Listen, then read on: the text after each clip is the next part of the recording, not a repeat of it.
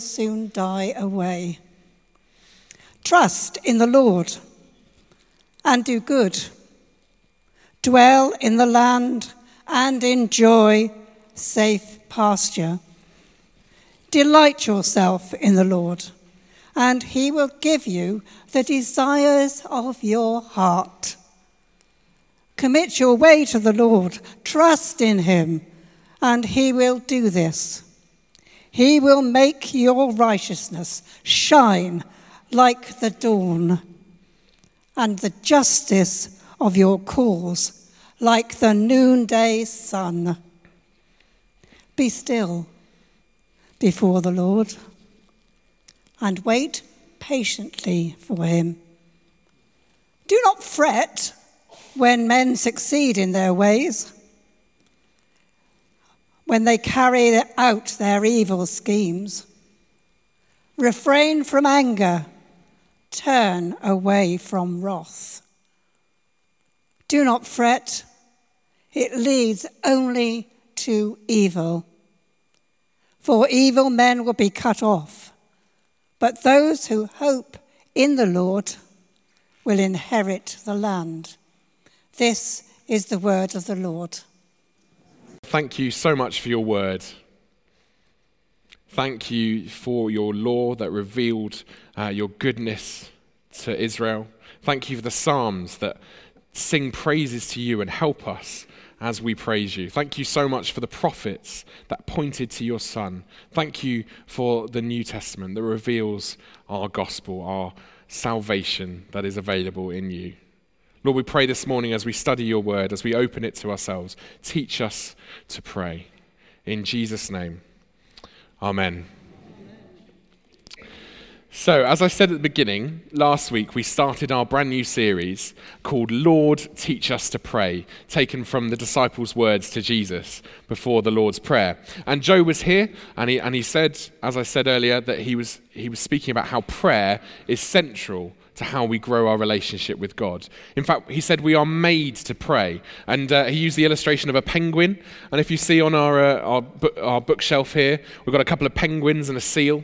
Because just like penguins, as they fly through the water, are made to swim. They look uncumbersome on the land, but as they fly through the water, that's what they were born to do. That's what they were made to do. Just like that, we are made for relationship with God. And as prayer is the way we grow in that relationship, to that extent, we are made to pray. Now, I didn't actually listen to that. I wasn't here last week. I was in Wales, but I actually managed to listen to that sermon on our brand new podcast. Because just as much as we're having discussion episodes, there's also a sermon uploaded every week. I could do adverts. I could. Now, over the coming weeks, we're going to get a bit more practical, as I said. We're going to look at different aspects of prayer and learning together how to pray in different ways, how to engage in prayer, even unanswered prayers, as we go along our Christian journey. And I'm sure you'll all agree that there's always deeper we can go in our prayer lives. There's always more we can learn about prayer, and stronger. There's more strength we can grow from prayer. Do you agree? Yeah. Now, Joe also highlighted that we're using this book, which is Pete Greig's How to Pray, a simple guide for normal people. And I'll be honest, when I found out we were doing a sermon series on prayer and I was going to have to preach on it, I was a bit nervous. Because if I'm honest, prayer is not something that comes easily to me. It's not a natural kind of thing that just clicks. But actually, as I've read this book and as I saw the title, A Simple Guide for Normal People, it kind of put me at ease a bit. And you know what? It is really, really helpful. I've actually been listening to the audiobook more than reading it, which I managed to find, and I found it so helpful. So I do encourage you, if there's any way you can get hold of it, Pete Greig's How to Pray, I definitely recommend it. Now, throughout the series, as we get a bit more practical, you may hear speakers refer to the acronym that Pete Greig uses in his book, which we have up there, PRAY. Pray, obviously, but that PRAY stands for pause, rejoice, ask, and yield, or say yes to God. And the latter of those, there they are, pause, rejoice, ask, yield. And the latter two will make sense as we go forward. But this morning, I want us to focus on those first two, pause and rejoice. And I'm going to ask 4 questions. Why pause? how do we pause, why rejoice, and how do we rejoice? Okay? That's where we're going. So, why pause? And I want to say this. To start, we must stop. What I mean by that is that pausing is not so much a stopping of all activity, but a pausing from thinking about ourselves. We stop thinking about our own lives and our own importance, and instead turn our attention to God, devoting ourselves to our relationship with God and actively setting aside time to pray. Now, to illustrate why I think it's important to pause, I want to tell you about my friend Ian. Now, Ian is someone I've known since I was 5 or 6. I'm an only child, and I'm from the middle of nowhere. As I said, I grew up on a sheep farm, and it was an interesting experience. But I met Ian when we were 5 or 6, and we were instantly friends. And we clicked, and we spent every waking moment together, it seemed. You know, we stayed friends throughout school. When I got to secondary school, I used to deliberately miss my bus, so I'd catch his bus, and my mum would have to pick me up on her way home from work, because we just spent so much time together, and we're really close. Now, because we spent so much time together, we inevitably grew closer and closer, and our interests kind of crossed over. You know, he was very into his music. He loved finding new bands and new artists, and as such, my collection of music was filled with things that he'd recommended. As he grew up, he loved football, and do you know what that rubbed off on me? And I beyond tolerated it. I actually quite enjoyed it. Similarly, I liked rugby, and steadily he began to learn to like rugby as well. Similarly, with our relationship with God, as we pause regularly and invest time and energy to spend time with God in our prayer, our relationship deepens. As we pause regularly with God, we get closer to him, and we end up developing similar interests. God rubs off on us, it seems. We care about those same things that God cares about, and he works in us. And steadily, we begin to love people the way that God does. We begin to love creation the way that God glorifies and praises creation.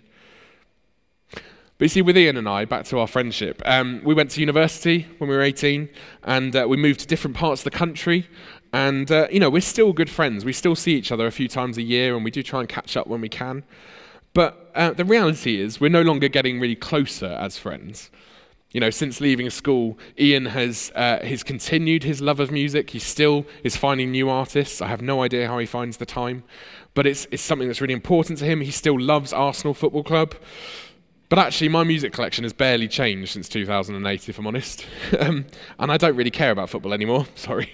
It's not really a big thing for me. You know, we're still friends, but our friendship is not quite the same as it was. It's not growing anymore. And just as distance has affected Ian and I's friendship, if we don't set aside time to work on our relationship with God, then not only will it stop growing, but actually we can begin to drift apart a bit. You know, I'm not saying that we'll lose our salvation. You're still a Christian, I promise you that. But we will be missing out if we let ourselves drift from God, if we don't devote our energy and time to spending time with our Father in prayer, we'll be missing out on the life in all its fullness that Jesus promises us. We'll be missing out on the life to the full that God gives us as we are in a growing and maturing relationship with the God who is the source of all joy and goodness. So why pause? Because devoting ourselves regularly to prayer is the way in which we go deeper in our relationship with God. To start, we must stop. So how to pause? Now, our title, as I said, for the sermon series comes from Luke 11, where the disciples ask Jesus, "Lord, teach us to pray." And he answers them with that Lord's Prayer. But that verse, it starts with this. It says, "One day, Jesus was praying in a certain place." The Gospels record again and again Jesus going off to a specific place to pray, taking time to pause and spend time with his Father. To pause, we have to prioritize prayer and find a particular time and a particular place to spend time deepening our relationship with God. In Psalm 37 that Pearl read to us, it describes the amazing benefits that come as we put our trust in God, as we place our faith and belief and live our lives for him. And trusting God in practice looks like what it says in verse 7. It says, Be still before the Lord and wait patiently for him. As everything else is going on in the world, be still before the Lord and wait patiently for him. Now, at this point, as I said, Joe's got his penguins. I've got a lovely apron. Joe told me to do this. I feel it's bullying. But I want to say this to you. Where is your apron? Where is your apron? Now, this sounds like a strange statement, perhaps, but at the end of each section of this book, Pete Greig shares the story of a hero or heroine of prayer. And for this section on pausing, he talks of Susanna Wesley, who I think we've got a photo of. Not a photo, she lived 300 years ago. Someone's painted her. So Susanna Wesley was the mother of Methodism. She was the mother of John and Charles Wesley. If it doesn't come up, don't worry. It is he who started the Methodist movement. And she had an interesting life. Her husband was in and out of prison. She had a really tough and busy life because of this. Her husband had, 2 spells in his prison. She lost no less than 10 children in infancy and raised another 9 children. Teaching them from home, she taught the girls and the boys just the same. She started a Sunday school for her children, but quickly her neighbours started coming, and soon they moved to a barn, and over 200 children would gather each week, and families would gather as she would teach. Now, how in the world does she manage this? I've got one child. I have no idea. Well, Pete Greig, he writes this. Susanna Wesley was preeminently a woman of prayer. It was as she waited upon the Lord each day that her strength was renewed again and again. But none of this was easy. There was nowhere at home she could hide away to pray. So whenever Susanna wanted time with the Lord, she'd pull her apron over her head. This was her prayer room, and her children knew that she was not to be disturbed. In this way, she would pour her heart out to God, mourning her lost babies, interceding for her infuriating husband, and praying for each of her children by name. Such simple maternal prayers, whispered daily beneath an apron, could hardly have been answered more powerfully. Susanna Wesley exemplifies the world-changing power of simple, persevering prayer.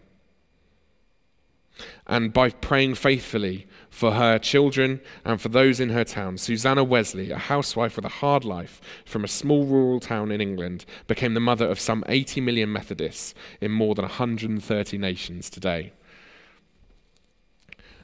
So I'm actually going to take this off now, and I'll hang this up on our bookshelf.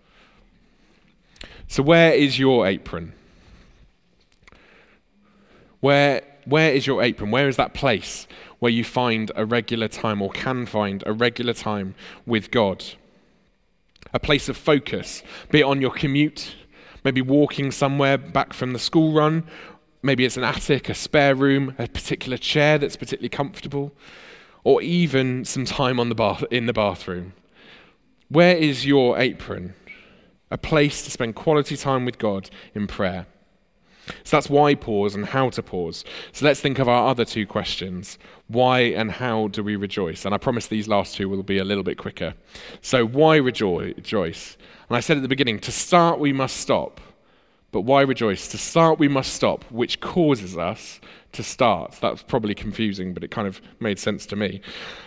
As we find and devote time and energy to our relationship with God, what happens is we inevitably start praising him. As we truly pause and devote time and energy, spending time with our Father, Creator, and our Saviour, I don't know about you, but it often leads me to worship. Now, if I go back to my friendship with Ian, now we actually had a catch-up this week. We spoke on the phone for about 20 minutes, mainly because I needed permission from him to tell people about him. But we had a catch-up, and it was really good to kind of speak, and it was really good. And as I thought about our friendship in preparation for this talk, what happened was I was led very quickly to a place of being really thankful. You know, not only was he an amazing friend during our growing up years, you know, when things were a bit tough, he was there, and he was good, and we had a lot of laughs together. But I remembered that Ian was the person who introduced me to church. He invited me when I was 14 to come along with him and his family. His mum would drive us to church every single week and to youth group and stuff like that. And basically, when I was really struggling with faith, when I was a student, it was Ian who was there and prayed for me. And I know that I wouldn't be doing what I'm doing today. I wouldn't be where I am if it wasn't for Ian, his prayers and his introduction to Jesus. I can't help but be so thankful for our friendship.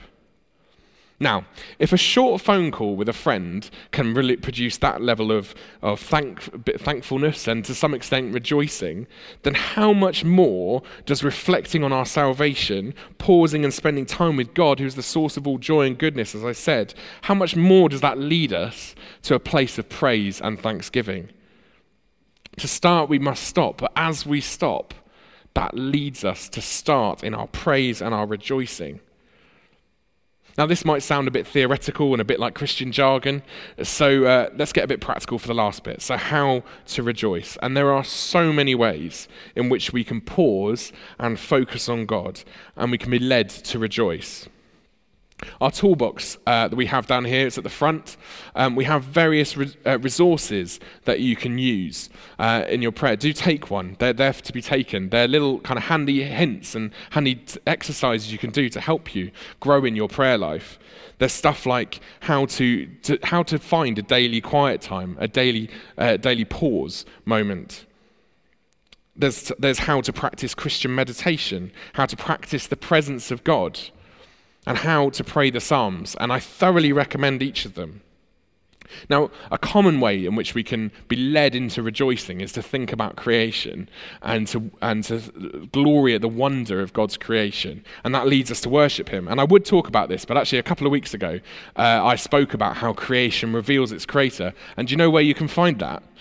It's on our podcast. You can find, going out if creation interests you, go and listen to that. It's on our website as well. There is another place. I don't just advertise one thing, but do go and have a listen to creation revealing its creator, and think about that. But another way of being led into rejoicing as we pause is quite simply to think about God's work in salvation, and in particular His amazing grace. Now, when we practically think about how we do this, many of you will already know what your quiet time looks like. Many of you will know what your apron is, and you'll know what works for you. But for me, it's often listening to songs. I listen to Christian songs, Christian worship music. I sing along, and we're going to be singing some songs later in our service. We're going to have a block of worship towards the end to help us in that, because many lyricists have written about the amazing grace of God, not just that Amazing Grace song, but again, there's songs and songs that talk about how God's love is beyond anything we can imagine, and they lead us and inspire us in our worship. Another way is reading the Bible and incorporating Bible reading into our prayer life. That's a really good way of pausing and rejoicing. In particular, the Psalms are an incredible tool for our worship. And Kathy Prosser this evening is going to be speaking in our Celtic service, and we're going to be thinking about how we use Psalms in our prayer and worship. Is that fair assessment? Yep, that's good. So come along tonight, 6:30, if you're interested in learning about how the Psalms are useful in worship. But for now, I want to finish by looking at a passage from the New Testament that leads me to rejoice, and I hope it does you as well, because it so wonderfully reveals the grace of God. And it's the parable of the lost sheep, where Jesus, after being criticized for spending some time with those rejected by society, he challenges a bunch of Pharisees for being just far too religious, and instead he reveals the amazing grace of God. So this is from Luke 15, verses 1-7. Now the tax collectors and sinners were all gathering around to hear Jesus. But the Pharisees and the teachers of the law muttered, "This man welcomes sinners and eats with them." Then Jesus told them this parable. "Suppose one of you has 100 sheep and loses one of them. Doesn't he leave the 99 in the open country?" Bear in mind, this would be dangerous. This is not like a walled farm of our times. "Doesn't he leave the 99 in open country and go after the lost sheep until he finds it? And when he finds it, he joyfully puts it on his shoulders and he goes home. And then he calls his friends and neighbors together and says, "Rejoice with me, I have found my lost sheep." I tell you that in the same way, there'll be more rejoicing in heaven over one sinner who repents than over 99 righteous persons who do not need to repent.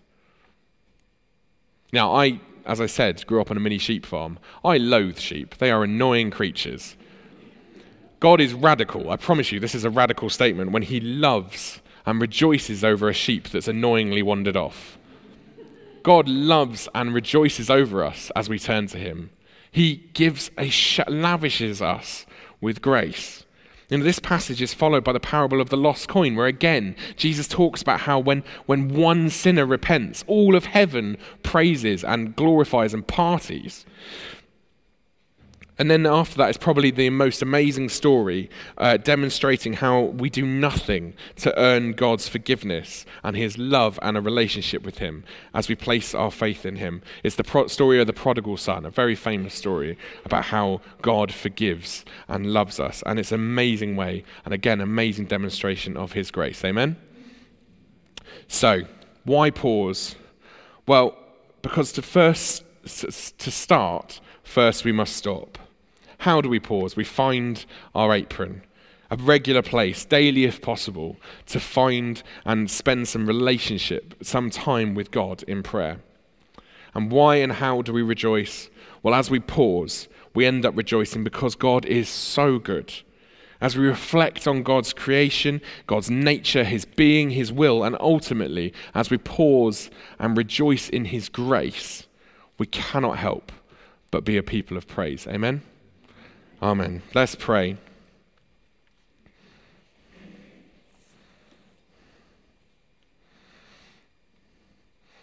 And in the silence, let's pause before our Saviour,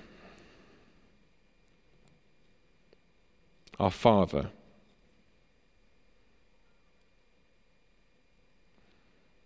our Creator.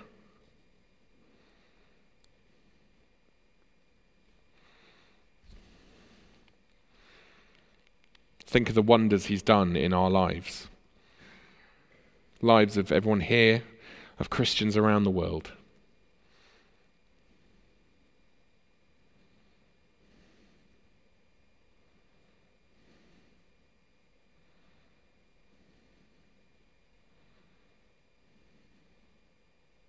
Father God, thank you for your unbelievable grace. Thank you that we do nothing to earn our salvation. You do everything. Thank you ultimately for the cross that enables us, as we put our faith in you, to have a relationship with you.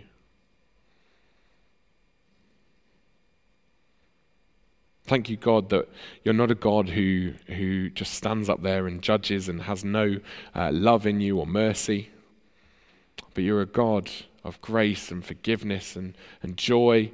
And you don't keep that to yourself. You share that with us. You lavish it upon us. Lord, I pray for anyone here this morning who is maybe feeling in a place where they're not sure of your grace.